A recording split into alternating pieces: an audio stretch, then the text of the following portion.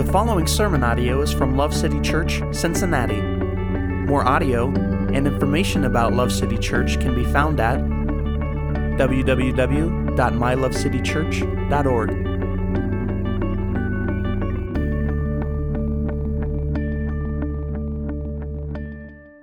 Good morning, everybody. Good to see you. Jesus Christ, our living hope. Keep in mind as we get through this sermon today that we don't sync up the preaching with the songs by any kind of theme, but the Holy Ghost seems to do it all the time. So just keep that in mind, because I couldn't believe we were singing that this morning. Amen. Praise God for all of you that are here. I praise God for all of you that are joining us through live stream. Thank you for all of you gathering with us this morning to sing, declare God's great worth, and to study His Word. All of it is worship, and I'm excited to participate in it with you right now. If you would, please turn with me to the book of Mark, chapter 2. And we're going to start in verse 13, go all the way through the end of the chapter today. We're continuing in our series. It's called Servant King. We're working verse by verse through the book of Mark. It's been awesome so far. It's just been a real joy to me to hear feedback from many of you of how already, just a couple chapters in, you're having such a great time and being blessed by this study. And I am too. I'm having a lot of fun. And it's just getting started, so only get better from here. Amen. As we get into this series of scriptures here today, I'm going to do something you're not supposed to do. I'm going to try to adjust this. You guys ready? Someone get this out for YouTube in case there's a blooper. Did we do it? Amen. Clap for that. You might as well. That was brave on my part, and it worked out. So, okay. Amen. I don't know. I'm getting a little scared. That's the height that's always at, but I'm really having a hard time seeing the words. I don't know if it's almost glasses time, but pray for me, because, that'd be a crush to the psyche. But anyways, here we go. Not that those of you who wear glasses, there's any problem with that. I just never have had to, so it'll be adjustment for me when that day comes. Amen. I'm offended. Well, I did my best to cover it, so, just apply grace to it, if you will. Amen. Today we're going to get into and see people giving Jesus a bunch of lip. Basically, they find all kinds of different things to do that about, and we're going to see how He handles that, what He points to. Okay, so like I said, we're in Mark. That's in the New Testament, be towards the end of your Bible. If you don't have a Bible with you to follow along, we will have the verses on the screens, okay? So we're going to read Mark 2. Did I say 13? We're going to start in 13. Really, it kind of gets cracking here in 14, but to keep with the flow of what we've covered thus far, I'm going to include 13 today, and we're going to read down to verse 28, okay? And he went out again by the seashore, and all the people were coming to him, and he was teaching them. Now that ties, this is probably the last thing I'll say about verse 13 all day, but just once again we see this emphasis of Jesus' teaching ministry, that what he was doing primarily was preaching the good news of the gospel and his kingdom, and about himself, okay? Verse 14, as he passed by, he saw Levi, the son of Alphaeus, sitting in the tax booth, and he said to him, "Follow me." And he got up and followed him. And it happened, he was reclining at the table in his house, and many tax collectors and sinners were dining with Jesus and his disciples, for there were many of them, and they were following him. When the scribes of the Pharisees saw that he was eating with the sinners and tax collectors, they said to his disciples, "Why is he eating and drinking with tax collectors and sinners?"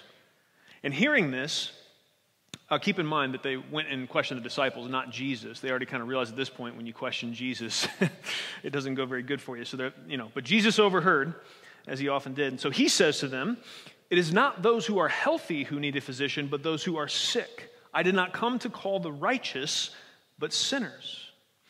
John's disciples and the Pharisees were fasting, and they came and said to him, "Why do John's disciples and the disciples of the Pharisees fast, but your disciples do not fast?" And Jesus said to them, "While the bridegroom is with them, the attendants of the bridegroom cannot fast, can they?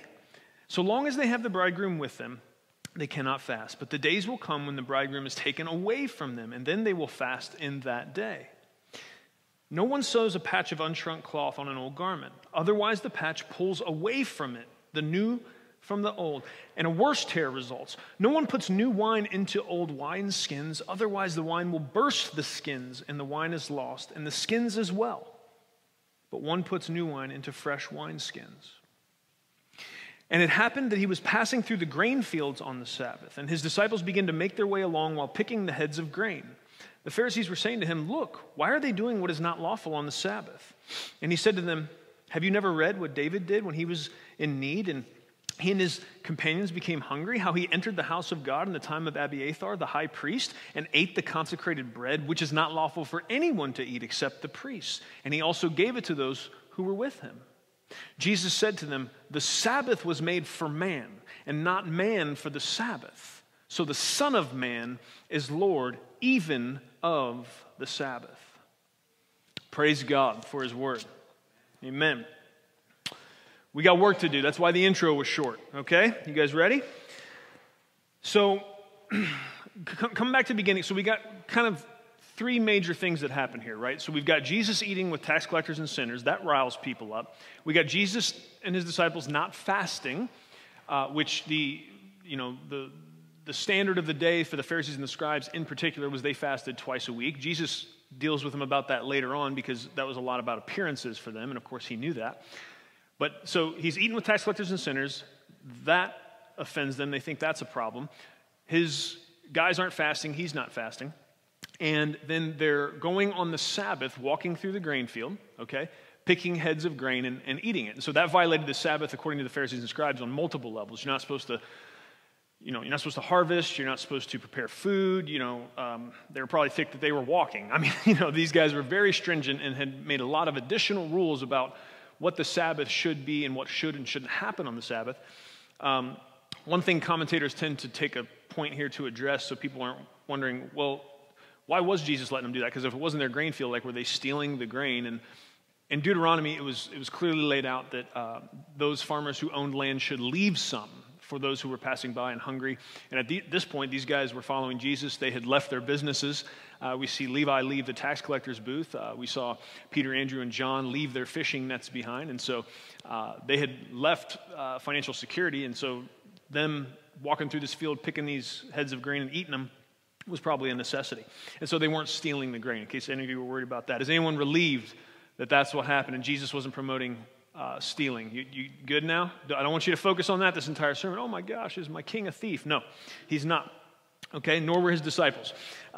So we're gonna work through these big three issues that happen and see how Jesus deals with it. So I think something very interesting is said here that I want to bring your attention to. It says in verse 15, and it happened he was reclining at the table in his house, and many, so he's in Levi's house, who's also Matthew, wrote the first gospel, in order in our Bible. Not necessarily chronologically. Mark is probably chronologically first. But he's reclining at Levi's house. Many tax collectors and sinners were dining with Jesus and his disciples, for there were many of them, and they were following him. Okay, so we've now got tax collectors and notorious sinners, by definition of, kind of the religious authorities of the day. They're following Jesus. And why were the tax collectors and sinners receiving and following Jesus when it seems like those that should have been looking for, prepared for the coming of Messiah, those that were the religious authority of the day, they were rejecting Jesus? Why were the tax collectors and sinners receiving and following Jesus? It says many of them. Well, some of it had to do because they already knew this very crucial element that has to be in place for anybody to truly follow the real Jesus. You know what it is? It's groundbreaking. They knew they weren't good people. That is a key to the kingdom. None of us are going to come to Jesus believing that we're good on our own and be able to really receive him as he intends to be received. But tax collectors and sinners, they weren't in any of these other groups. They were a group kind of shuffled off to themselves. They kind of reserved themselves to the fact that they knew they were undeserving, or they thought, of God's mercy or love. And yet that meant they were in the exact right position, spiritually and mentally, to receive the message Jesus brought. The gentleness and compassion of Jesus was not disappointing to these tax collectors and these sinners. However, the gentleness and compassion of Jesus, it was disappointing to those who considered themselves righteous, do you hear that? And were waiting for a Messiah to come and vindicate them in their delusion of self-achieved holiness by what they thought was going to happen is he was going to come lead them to conquer and crush all those who they saw as dirty and deserving of harsh judgment. That's what they were waiting for. That's who they thought Messiah was going to be, which Jesus did not fit that bill at all. This whole passage of Mark 2 that we're reading today, that we're dealing with, is highlighting the opposition that began to rise up against Jesus, okay? Now, the Pharisees and the scribes here, they're mentioned prominently, but as we move through Mark, and as you read the other Gospels, you're going to see other groups that got their feathers ruffled by Jesus, and I want to take a minute to lay those out for you real quick. So, hopefully you can remember some of these. If you're a note taker, now might be a good time so you can review them, because, there's all kinds of people always kind of coming at Jesus sideways, talking out the side of their neck, right? But there is a difference in these groups, and it's important to understand kind of the perspective they're coming from, because it helps us understand better why it's so awesome the way Jesus deals with each of them, okay? So the first is the Pharisees, okay? So who were the Pharisees? Why are they in here all the time, okay? The Pharisees were a strict and very religious group of Jews who focused on detailed obedience to both the law, right? So what was actually written in the Old Testament law, and the man-made traditions that they had added to it along the way. They were very focused on obedience to these things, these outward forms of obedience. They thought that was going to curry them favor with God. They hated Jesus because he didn't conform to their traditions and their attempts at self-salvation through rule keeping, okay? So they had a kind of a whole power structure in their time based upon their ability to guilt people into thinking they weren't following the rules good enough. And that actually did hold people down. And the Pharisees came, they, made sure everything was just so. They weren't picking heads of grain, or they made sure they were fasting, and the Pharisees saw it, right? So they actually controlled people through this legalism and felt really good about themselves as they did it. Okay, so you get the Pharisees, then you have the Sadducees. The Sadducees were a wealthy, upper class kind of priestly party. So you basically had a binary of the power structure in the temple of that time. And so the temple in Jerusalem would have been a source of influence and a power structure in that time. People would have looked to the leaders of the temple for guidance and for leadership and to help them know how to live their lives. So the Pharisees were kind of the first major party. The Sadducees were the other major player. And they were a wealthy, upper-class, priestly party. They only believed that the 5 books of Moses were scripture. The rest of it they thought was, garbage, and they weren't going to listen to it. They denied the resurrection of the dead, okay? So they didn't think people were able to rise from the dead. They didn't think God could do that. So you had the Pharisees, and so, like I said, the Sadducees, they were the other major party of influence in the Jewish temple.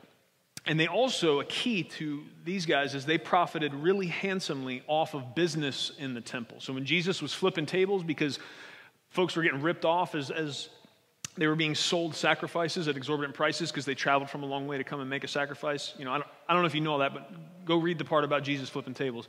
Lots of people like to quote that one because they think that means they can flip tables. The part that they forget is that they're not Jesus, so they should go a little slower on that. But anyways, this sermon isn't about that.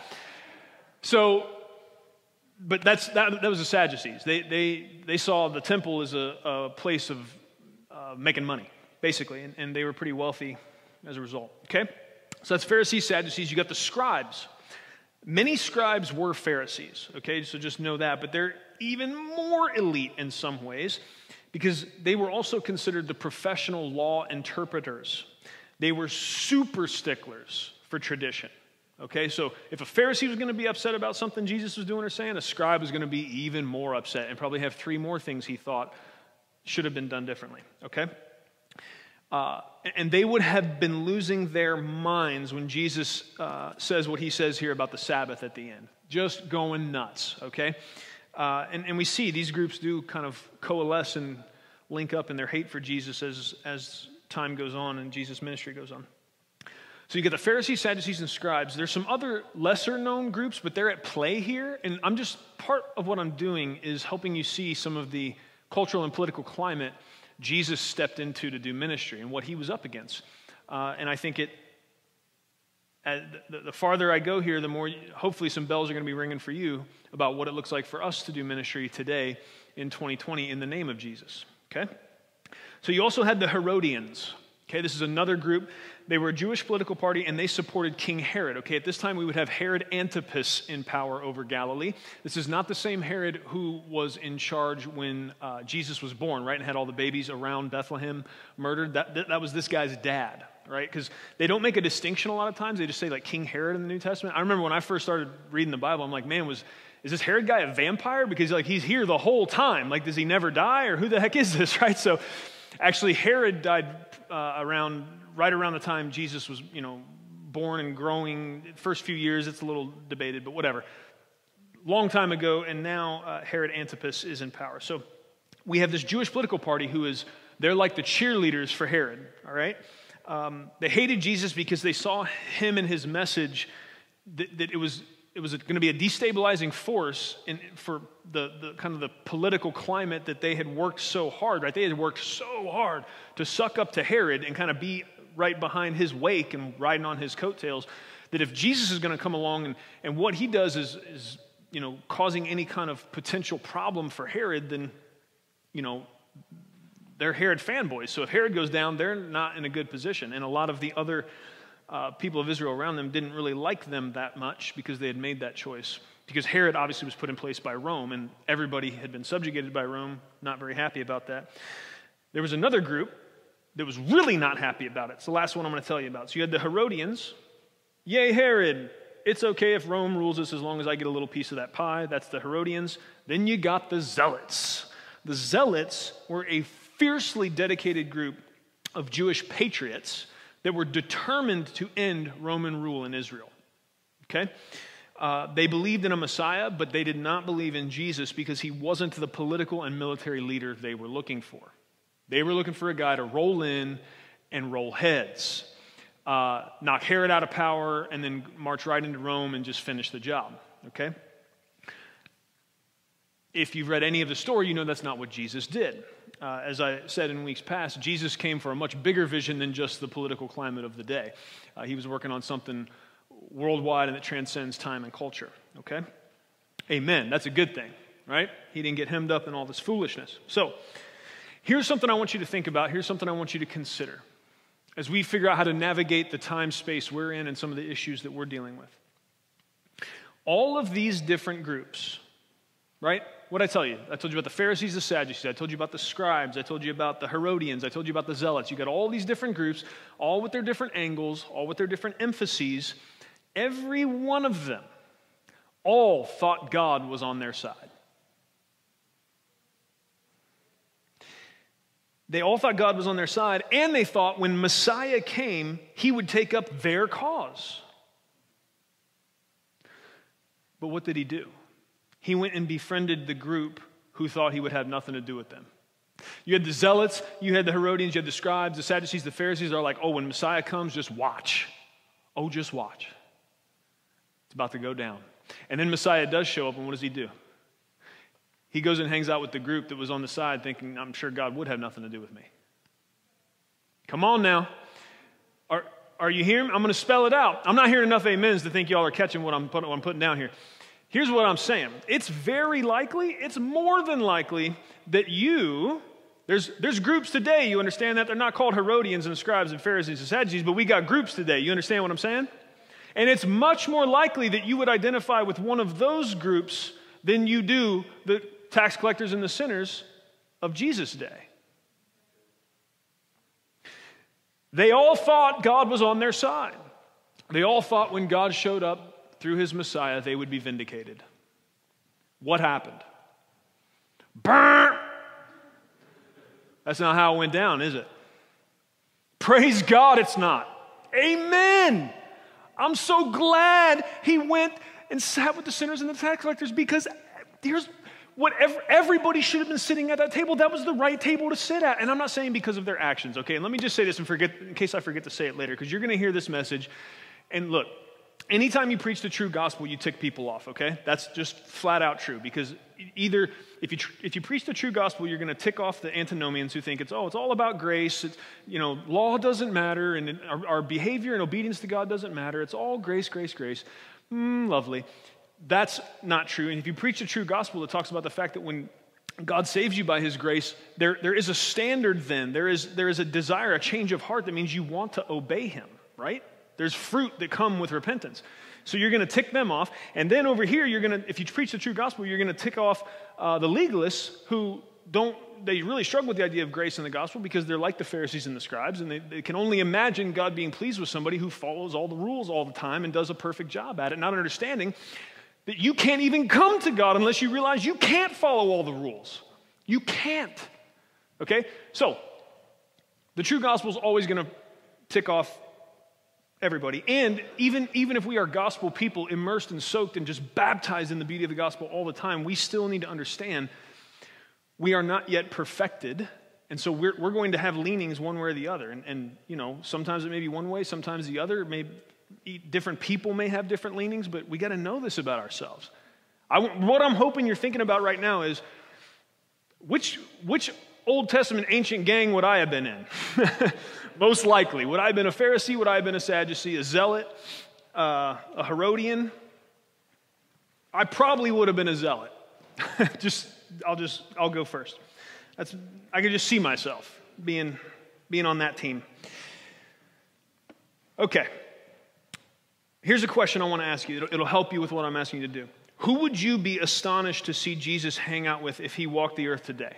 If Jesus popped up today, who would it blow your mind if who Jesus went and gravitated towards, sat down with, ate with, and befriended, if that was who it was? What people group would it just shock you if that's who Jesus went and kicked it with? If you can think through that, that's going to show you where some of your othering needs repented of. And that's a term, I don't know if I coined it, but we preached a sermon a month or so ago. It was called Humbling Your Othering. And it's this idea where you've got the publican and the tax collector, or the Pharisee and the tax collector, they're both in the temple, right? The Pharisee's standing towards the front, and he's like this and standing at the front so everyone can see, and he's saying, Lord, thank you so much I'm not like these other people, especially that tax collector in the back. Right? And so Jesus talks about that guy and how he's listing off all of his accomplishments and why he deserves to be standing at the front of the synagogue there. And then you got the tax collector in the back who's beating his breast and won't even look up because he knows he's not worthy and just says, have mercy on me, a sinner. And Jesus said one man went home justified that day. And it wasn't the self-righteous guy. And what I'm talking about when I say your othering that is going to continue to need to be healed is all of us have a tendency to do what that Pharisee did. Because all of us struggle today and every day believing fully and totally and finding our identity in the fact that though we are broken, we are loved by God. And though we are, all of our own identity markers are really just a pile of rubble and trash, that because Jesus is identified with us, we are now a precious treasure. We struggle to really believe that and let that affect all that it needs to affect. And so we get pulled into this temptation of looking around for people that are a little less obedient or holy or whatever than us, and we other them because it makes us temporarily feel better about ourselves. Well, I don't think I have that temptation. You're wrong. Amen. Love you. We don't get out of that one until we're perfected in glory one day. We will fight that until the end. Because if what you're trying to tell me is you're not tempted by that anymore, then what you're telling me is you've reached perfection and glorification. Allah, you're wrong. Okay, so that's why I ended up there. Figure when I drop a bomb like that, I better explain for at least 30 seconds. Okay. Who would you be astonished to see Jesus hang out with? I want you to ask yourself that. I want you to repent for thinking that way. We're in this series for a lot of reasons. But one is that now more than ever, we need to know the real Jesus, not our idealized and politicized version. And the best way for us to do that is just go verse by verse through a gospel. We can't be serving or looking for a Jesus of our own imagination. We need to let him speak to and determine what he would do, how he would think about something, and let that affect what we would do and how we would think about it, not the other way around. Okay? If we're not doing that, we're just building golden calves and naming them Jesus. Ooh. That stung me, and I'm the one that said it. That wasn't even in the notes. Glory, hallelujah. So here's another question. Here's what's going to help us work through this. What political party do you think Jesus would support if he was here today? Please don't open your mouth right now. Just think it. For the love of God Almighty.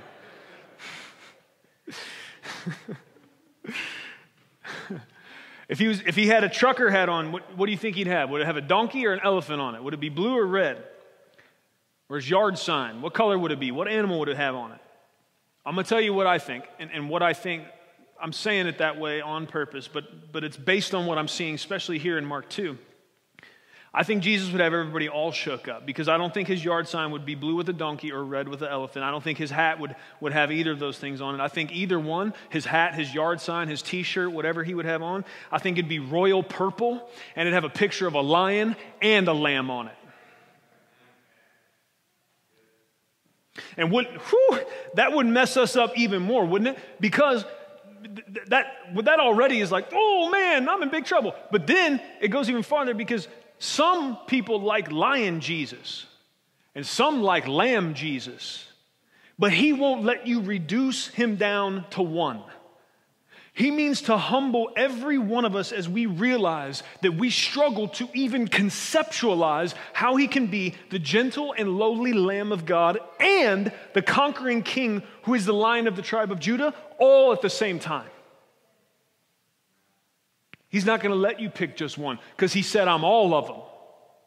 Now, we can think about how he's a lamb to those who are his, and he's a lion to those who make themselves his enemy and try to hurt those that are his, but they're still all contained within one person of Christ. He is the lion and the lamb.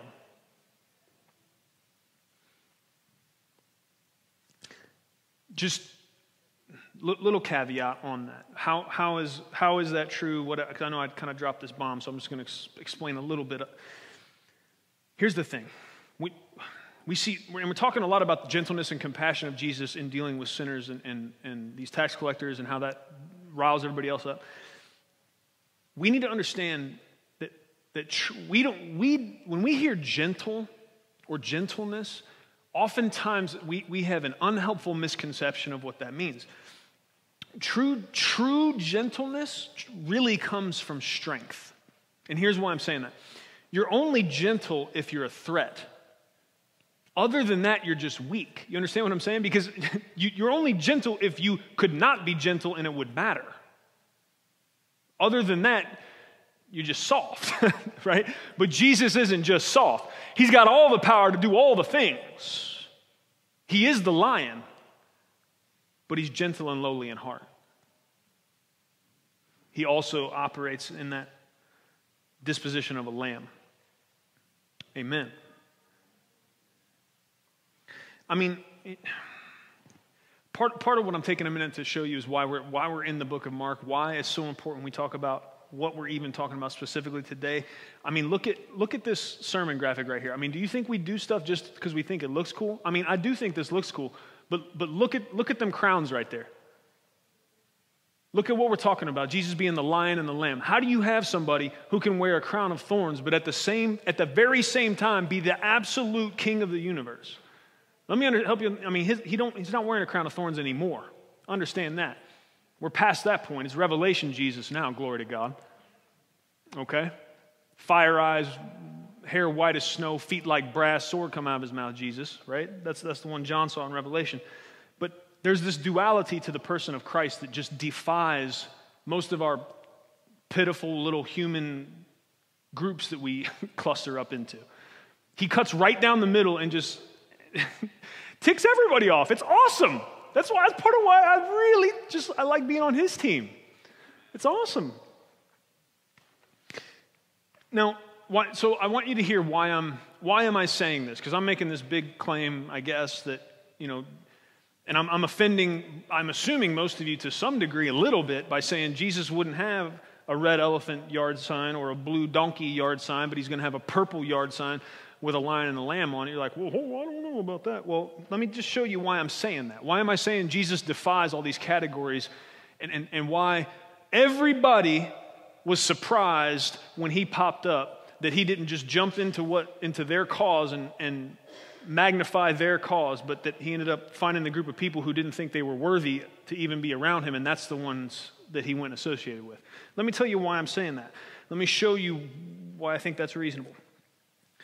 I want us to look at the answer Jesus gives to each different opposition. It's very telling. Every single time someone's like, hey, well, Jesus, what about, every single time, what does he do? He points back to himself. Let me show you. Jesus, why are you eating with sinners? What does he say? Right? That's their big problem. Jesus is eating with sinners. Verse 17, and hearing this, Jesus said to them, it is not those who are healthy who need a physician, but those who are sick. I did not come to call the righteous, but sinners.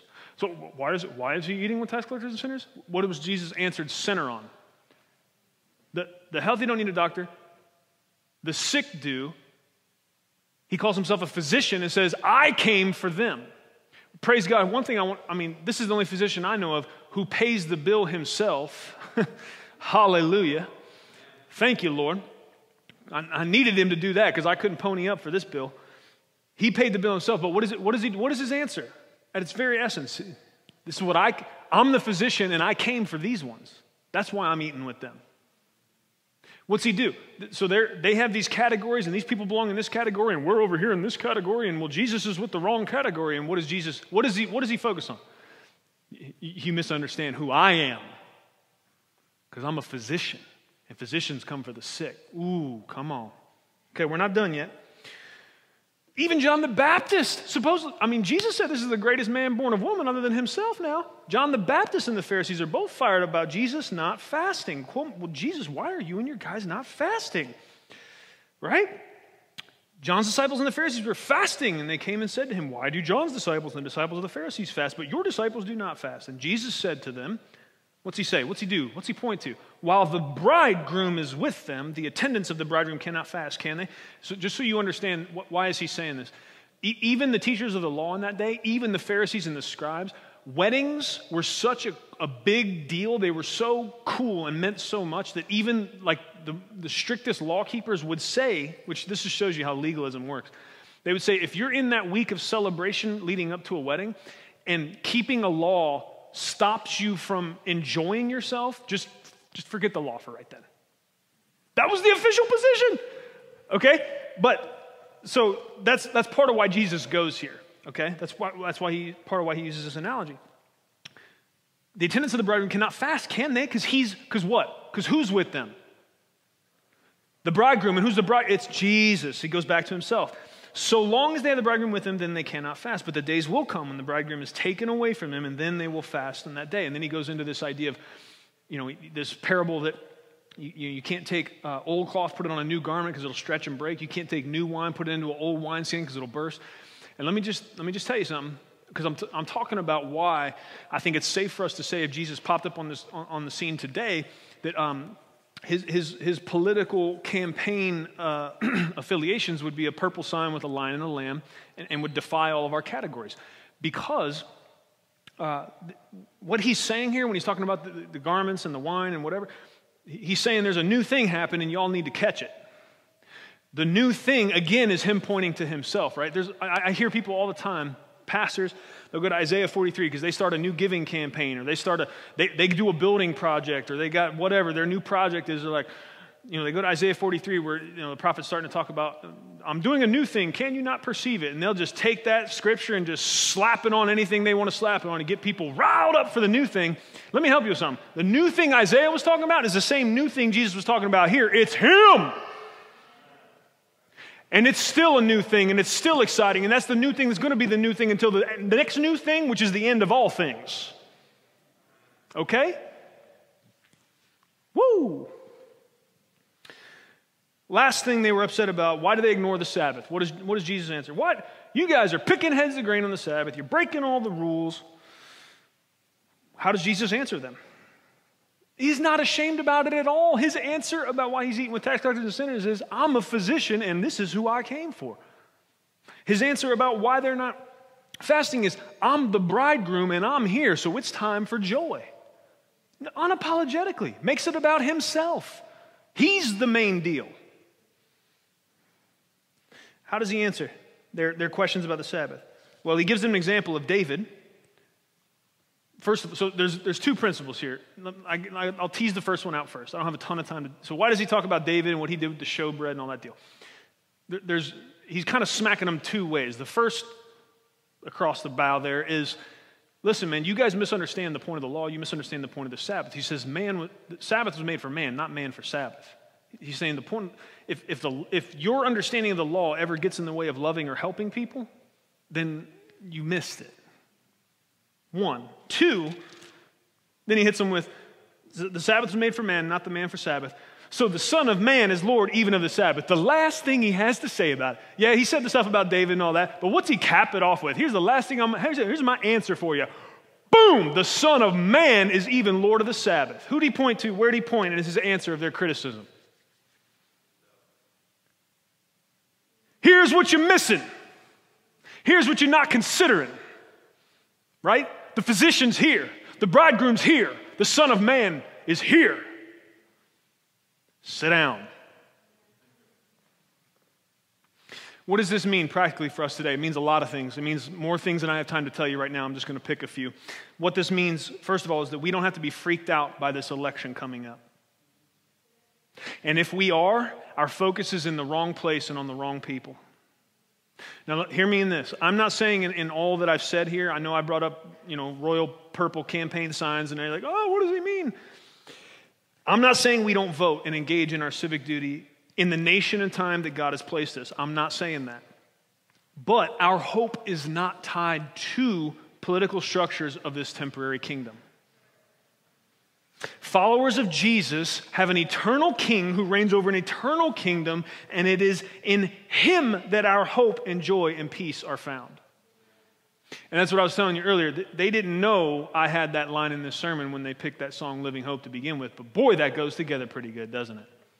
Amen. Thank you, Holy Ghost. Now, some of you might be sitting where you're thinking, because you've watched a lot of news, and you know a lot more than I do. And so you might be thinking, look, dude, I hear what you're saying. You're real excited about Jesus and all that, but you're naive, man. You don't understand what is at stake in this election. Well, if we just go back in time, if we had a time machine to hop back every 4 years, you could find people going, you don't have any idea what's at stake in this election. Okay, first of all, I just want you to know that. And look, it's a big deal. It's a big deal. Elections are a big deal, okay? And maybe I am naive. Okay, maybe, but I'll say this. I'd rather be naive and not live crippled in fear. But there's another possibility that it's not naivete that is the issue. What if we just truly, actually trust in God? I don't know. Try that on for size. I don't know, okay?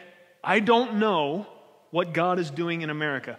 I don't know if he's lifting us up and we're heading in towards another great awakening. I hope so. And when I say a great awakening, I mean primarily spiritually, because that's a lot of what our problem is.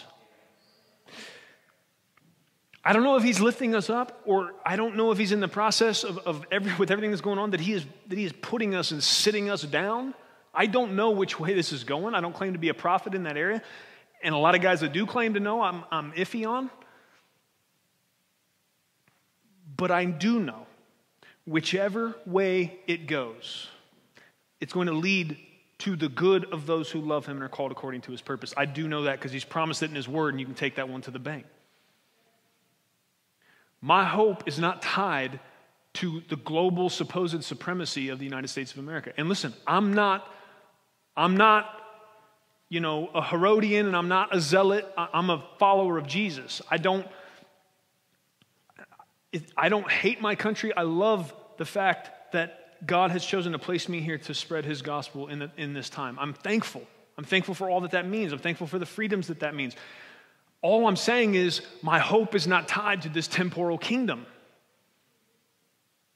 which means a lot of things. But what it means is if we as God's people are engaged in these discussions of, oh, well, if this presidential candidate gets in, everything's going to implode and explode. Well, I think if this one gets in, it's going to implode and explode, or whatever the deal is, man. Yeah, I don't know. Maybe, yeah, maybe the economy does get worse. I don't know, maybe it gets better. At the end of the day, whatever happens, God is sovereign. And whatever happens, well, what about persecution? See, that's what you're not talking about. You're not talking about persecution of Christians. That's what you're not talking about. Here's the thing, man. Here's what I want. Hear me. Listen to me very carefully. God sent the iron rod of other nations in the Old Testament to discipline his people and to put them right in the humble position he needed them to be in. I'm not saying that's what he's doing. I already told you I don't know. But what I'm saying is it's on the table. Because what we may need is not to be continually reaffirmed in our awesomeness. What we might need is a sit down. Because what he cares about most is our hearts and our posture before him. Because that's what's going to matter for eternity. So whatever he does, well, what if persecution comes? There will not be 1 ounce of persecution upon God's people that he does not allow. And if he allows it, then he's using it for some forming and shaping purpose in us. Do you really believe that? That's where it comes down to, do you trust God? Really, actually. That's hard. That's really hard. That's not I'm preaching against my natural bend right now, because if I feel someone trying to put their boot on me, natural Vince Marquis, it's not gentle, lowly, loving pastor time then. It's less rock and see who comes out on top time. If I'm just operating the natural man, but hey man, that's not how we live. We live in light of this Jesus who showed up, the physician, the bridegroom, the Son of Man, who had more power than any of us, who would have won any fight he got in. And what'd he do? Let him shove a crown of thorns on his head. Let him beat and humiliate, strip naked, nailed to a cross, bled and died in our place. That's your king, if you belong to him. If you don't today, I'm hoping that you're seeing that you're in the place of those tax collectors and sinners, and maybe you're hearing about a different Jesus than you've ever heard before. Maybe you've only ever heard from Jesus from scribes or Pharisees or Sadducees or zealots who didn't know that's who they were. And so they didn't give you the right understanding of the fact that if you know you're dirty and broken, if you know that you have no business in God's presence, you're in the exact spot he needs you to be in to come to him. That's beautiful. And that's good news that we can go and share. Amen. We have to disengage from the fear and rancor being used by our enemy to divide us and keep us in fear. We need to know that we operate on a different plane than those whose only hope is in man and in man-made solutions. That's not where you are today if you know and love and trust Jesus. You're not stuck down there in the scurry and hurry and, well, what are we going to do and where can we find a solution? Spoiler alert, we can't. We've never been able to.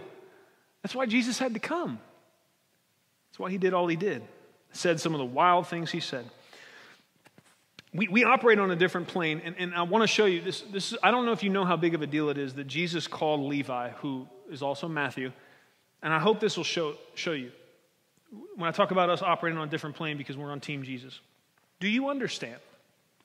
Levi was a tax collector, man. He was a Roman sympathizer, and he was a profiteer who basically, if you were a Jewish tax collector, you were kicked out, booted from the synagogue, your family name was stained. It was well known that you had made a choice for money, and so that I can have the authority of the Romans behind me to extort my own people, I'm basically cutting myself off from my own nation and people. That was the place that Levi would have been in as Jesus walked up. What does it say even that Jesus said, hey, you, follow me, knowing how everyone else would have felt about him. But here's the next thing I want you to see, because here, I feel a little punchy when people start trying to come at me about, well, the gospel and what the church does and being focused on Jesus, that's not enough to answer the problems of our day. Can I help you with something? You had Levi, who was this Roman thief, basically, who had the power of the Roman army behind him to be able to rob his own people. That's where he was at. Jesus comes up and says, follow me. do you know, so everyone else on the team would have already hated him right off the bat, and yet now now Levi just leaves his stuff. Not only that, but starts convincing other guys that were like him, hey man, come listen to this guy. He's got something to say to us. Now he's on the team. Everybody, do you know there was another guy on the team? You guys, most of you know about Simon Peter. Do you know there's another Simon on Team Jesus, on the disciples? He's known as Simon the Zealot. Do you remember who the Zealots were? They were the hardcore sword sharpening patriots waiting to slit the throats of every Roman they could find to free the Jews. So we got Simon the Zealot on Team Jesus, and we got Levi the tax collector now on Team Jesus. If we could get people like that to come together and realize there's something bigger than them at work here that we could work together towards, do you think maybe possibly some of those things that struggles that we have today as a culture could be solved? I don't know, maybe. Yeah, that's how you solve it, man. It's the only way you can. Jesus is the only one with the power to unify people that far on opposite ends of the spectrum. Only one. Because in order for that to happen, you got to have heart level change. And there's only one great physician who can get in there and do that kind of work. His name is Jesus. Amen. Jesus and his gospel, they free us from the trap of trying to prove we are a good person by demonizing others. Because the gospel is the only truth that allows us to acknowledge we aren't good people and not simultaneously be utterly crushed by that truth. Can I help you with something? I'm helping myself with it. We need to see this. We need to have eyes to see what's going on around us. A huge portion of the problems with what we're dealing with today is people standing in their group convinced they are the good ones. And everybody else is the bad ones. And everyone back through history were the bad ones. There is this compulsion that we have to find a group of people and convince ourselves that we are the good ones because we haven't truly come to believe and understand the gospel. The gospel frees you from that. The gospel allows you to sit at the sinner tax collector table and say, yeah, I already know I'm cut off from my people, probably cut off from my God, don't really deserve the time of day from any Messiah who may come. I am filthy and dirty. But if you're willing to sit at that table, that's where Jesus tends to pop up. Amen. You missed that spot to say amen right there. That's good news, man. You don't have to keep posturing. You don't have to keep convincing yourself and trying to convince others that you're the good person. How do I do that without being crushed on the inside? Because simultaneously I can say, yes, I understand I am not a good person, but Jesus has loved me, and because Jesus has loved me, and because Jesus has taken his goodness and his righteousness and given it to me as a gift by faith, then in that sense I am good, and I am his, and I do have an identity that doesn't make me want to just crawl under a rock and die. What are you saying? Are you saying we have to totally give up our own identity markers and only be identified primarily through Jesus? Yes, you nailed it. And until then, we're going to keep scratching and scraping and striving to convince ourselves and others of how good we are, and that's going to put us at war with people who think they're good for different reasons and think we're bad for the very reasons we think we're good. Praise God for his gospel. How does the gospel do that? The gospel does that because in order for us to preach the gospel, in order for us to believe the gospel, a prerequisite of even coming in the door is saying, yes, I am a sinner, that I actually need a Savior. It's the good word from Romans 3 that tells us that all have sinned and fallen short of the glory of God. You're saying that's a good word? Yeah, it's good because it brings clarity to our condition, and it helps us understand what we're dealing with here. Because until we come to buy that truth, we're scrambling for all the man-made solutions. We keep trying to fix this stuff with politics. What? Are you kidding me? The gospel is two major parts. The bad news is we are bad and we need a Savior. The good news is if you're willing to admit that and you're willing to look to Jesus and trust him as that great physician, to see him and have joy in him as that bridegroom, to know he is the Son of Man who came to save the world from their sins. And if you'll reach out by faith and ask and receive salvation through him, you can have it. You can be free. Actually, really. Amen. Will you pray with me? Father, we come before you in the name of Jesus. God, we thank you for these scriptures. Thank you that there's nothing new under the sun. Thank you, Lord Jesus, that the cultural, political climate you walked into, Lord, I know, please forgive us, because we always think we're the ones who have it the hardest. We're now dealing with something no one's ever had to deal with, and we've got such a raw deal. Lord, you were dealing with Pharisees and scribes, Sadducees and zealots, and more that we didn't even discuss. There was so much tension, so much vying and volleying, and everyone thinking they're right, and everyone thinking that God should support their purposes. Well, Lord, please humble us and continue to break us and realize that works in reverse. We need to support your purpose. We need to get on board with your campaign, and your campaign has always been about one thing: bringing the lost and the broken, the hurting close to you, loving them, taking them from slavery in the kingdom of darkness and bringing them to freedom in your kingdom of light. God, may we bow our knees and joyously participate in what it is you're doing. Quit trying to get you to do what we're doing. We love you so much. Thank you for chastising those whom you love. Thank you for dealing with us, encouraging us. You're a good Father. It's in Jesus' name we pray. Amen. Thank you for listening to audio from Love City Church, located in Cincinnati, Ohio. Feel free to make copies of this message to give to others, but please do not charge for those copies or alter the content in any way without permission. To give or find out more about Love City Church, visit www.mylovecitychurch.org.